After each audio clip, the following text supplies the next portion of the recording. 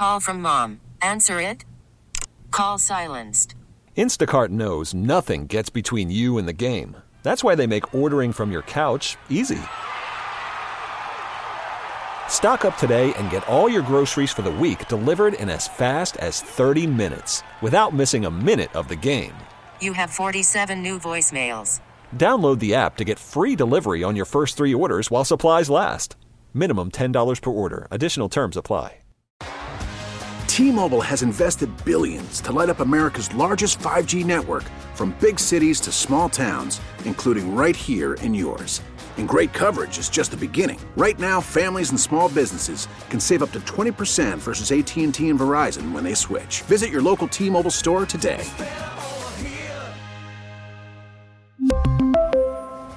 Plan savings with 3 lines of T-Mobile Essentials versus comparable available plans. Plan features and taxes and fees may vary. What's up, everybody? It's Zach Clark. Before we jump into today's episode, I've got a favor to ask. Subscribe to and rate the Daily J podcast. These kinds of things are super helpful. If you like what you hear, or if you don't like what you hear, rate the Daily J, and if you love it, subscribe. The Daily J is found wherever you get your podcasts. All right, on to the pod.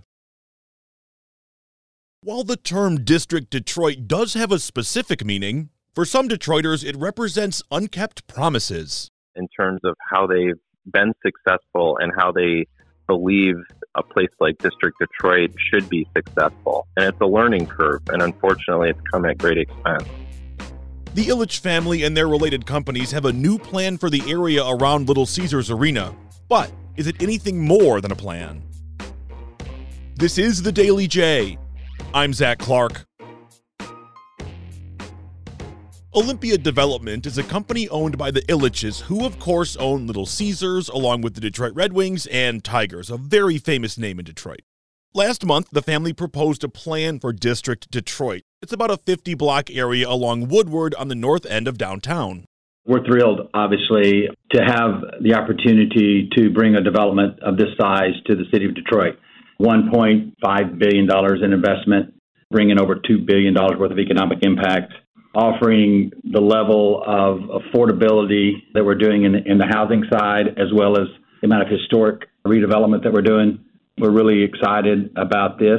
And it's all been kind of pulled together based on 250 plus community meetings and individuals we met with to help inform us on what they're looking for in a project of this nature. That is the voice of Keith Bradford. He's the president of Olympia Development. Here's the thing, though. This is not the first time Olympia has promised to build out District Detroit. Renderings first came out in 2014 of what the neighborhood would look like upon completion. But very little of that first proposal has materialized. So, how is the community reacting this time? Here is Olympia Development's VP of Government and Community Affairs, Ryan English Barnhill, speaking with WWJ's Brooke Allen. Our plans have been informed by the community, and just to answer their needs, so far we're bringing forth that deep affordable housing. This project includes 18,000 jobs, 12,000 construction, 6,000 permanent jobs. That has already come out of the engagement sessions that we've done so far. We're hoping to get even more information and really address the community needs through these projects. Would you say the community has been skeptical or welcoming about these plans? I would say, if I had to characterize it, cautiously optimistic. I feel like that's what it means to be a Detroiter, right? And so we've been met with lots of enthusiasm, some really great questions that have just made our plans sharper and sharper. And so we are met with lots of excitement and hopefulness for the next wave of development. Cautiously optimistic. That's the term Ryan used. While Ryan is a member of the community, she also works for Olympia. So I called Francis Gruno. He was the first chairman of the Neighborhood Advisory Committee the first time the district was proposed. If we play word association, when I say District Detroit, what do you think? What comes to mind for you? It was a vision and ultimately a sales pitch. And right now it's an unfulfilled idea that has really fallen far short of what was promised to people. And what's really a shame, and what we have to think about from like a public policy perspective, is that there's a lot of taxpayer money tied up in this. And people have done votes in terms of public officials from the community side seen and heard things that they want to believe, but in the meantime, so little of it has actually been realized. And now hundreds of millions of dollars of public investment in this project. So the question remains, is District Detroit worthy of such a large public investment?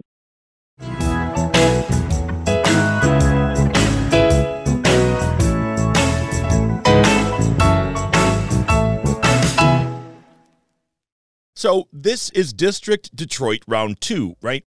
Well, Keith from Olympia says this version, while different from the original, does have some similarities to the first time around.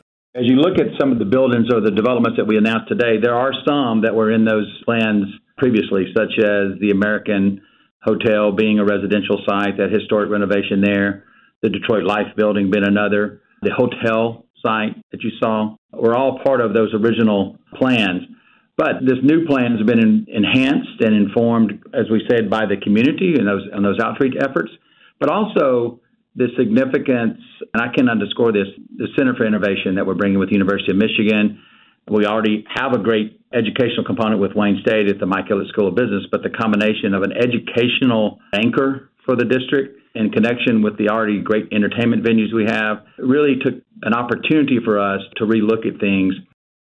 While plans for 700 residential units, over 1 million square feet of office space, 100,000 square feet of retail, and over 400 hotel rooms sounds great, Francis says he's heard this before, and it even predates the first District Detroit. Some of them have actually been around in some form for even longer, in fact, much longer. You could say it's tied to even the time between when the Ilitches moved Little Caesars down to the Fox and Comerica Park, so like from the mid-90s. Those blocks to the immediate east of the Fox Theater, now between Comerica Park and the Fox, were part of the original Foxtown vision, and those have come up again in these more recent plans. But, you know, some of the specific buildings, the Old American Hotel, those were around more recently with the District Detroit announcement coming out of 2014 and into 2017 was the big sort of like, these are the buildings that we're going to take on and we're going to create, 700 or 800 or 900, whatever the number at that time was, apartments. And, we've seen a lot of this before. Companies like Olympia get big government tax breaks because, in theory, what they build will bring revenue to the city. But people like Francis aren't so sure it's worth it. District Detroit, where the thing that was built was the LCA, and it was supposed to be this catalyst to all this other development at taxpayer expense. Well, they've used that word catalyst, for the last 20, 30 years. Fox Theater and Little Caesars moving down was supposed to be a catalyst. Comerica Park, built at taxpayer expense, was supposed to be a catalyst.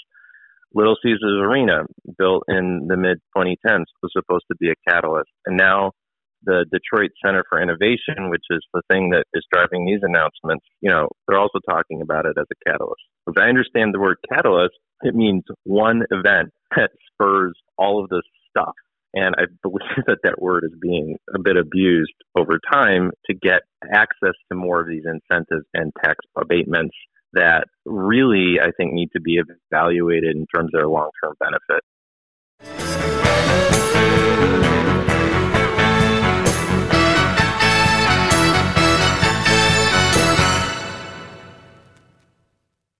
There has been a lot of talk about community input. Going back to Ryan from Olympia for a minute, she insists that the community's needs have been considered.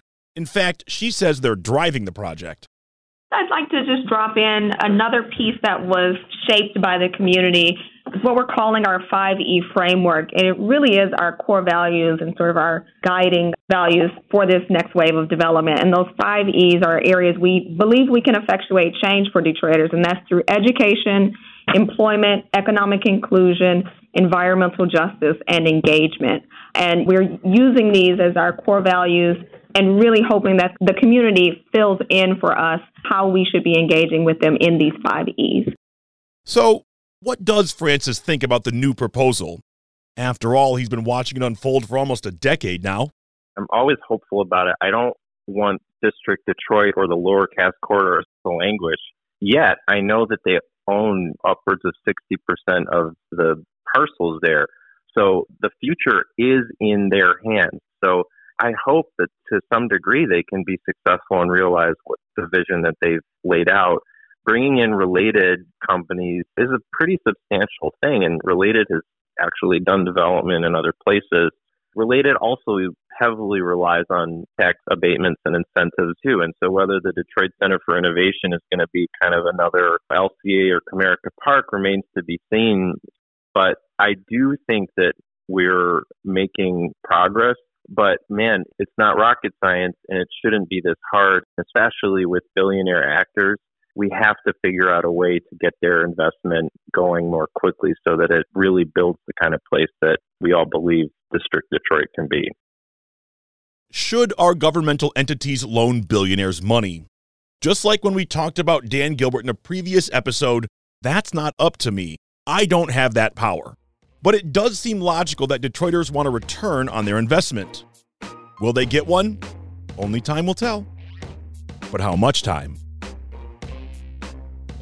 Thanks to my colleague Brooke Allen for her reporting, and thanks to Francis Gruno for chatting with me. Check out WWJNewsRadio.com for the top local news stories on demand 24/7. Our theme music is written and produced by Ozone Music and Sound in Southfield. I'm Zach Clark, and this is The Daily J. Thanks for listening.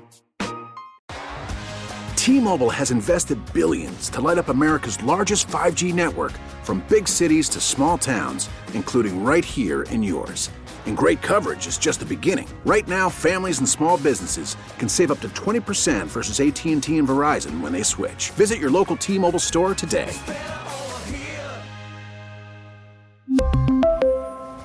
Plan savings with 3 lines of T-Mobile Essentials versus comparable available plans. Plan features and taxes and fees may vary.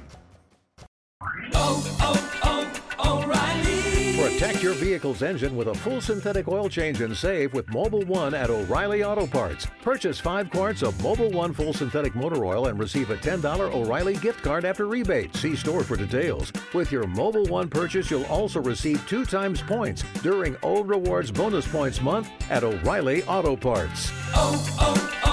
O'Reilly Auto Parts.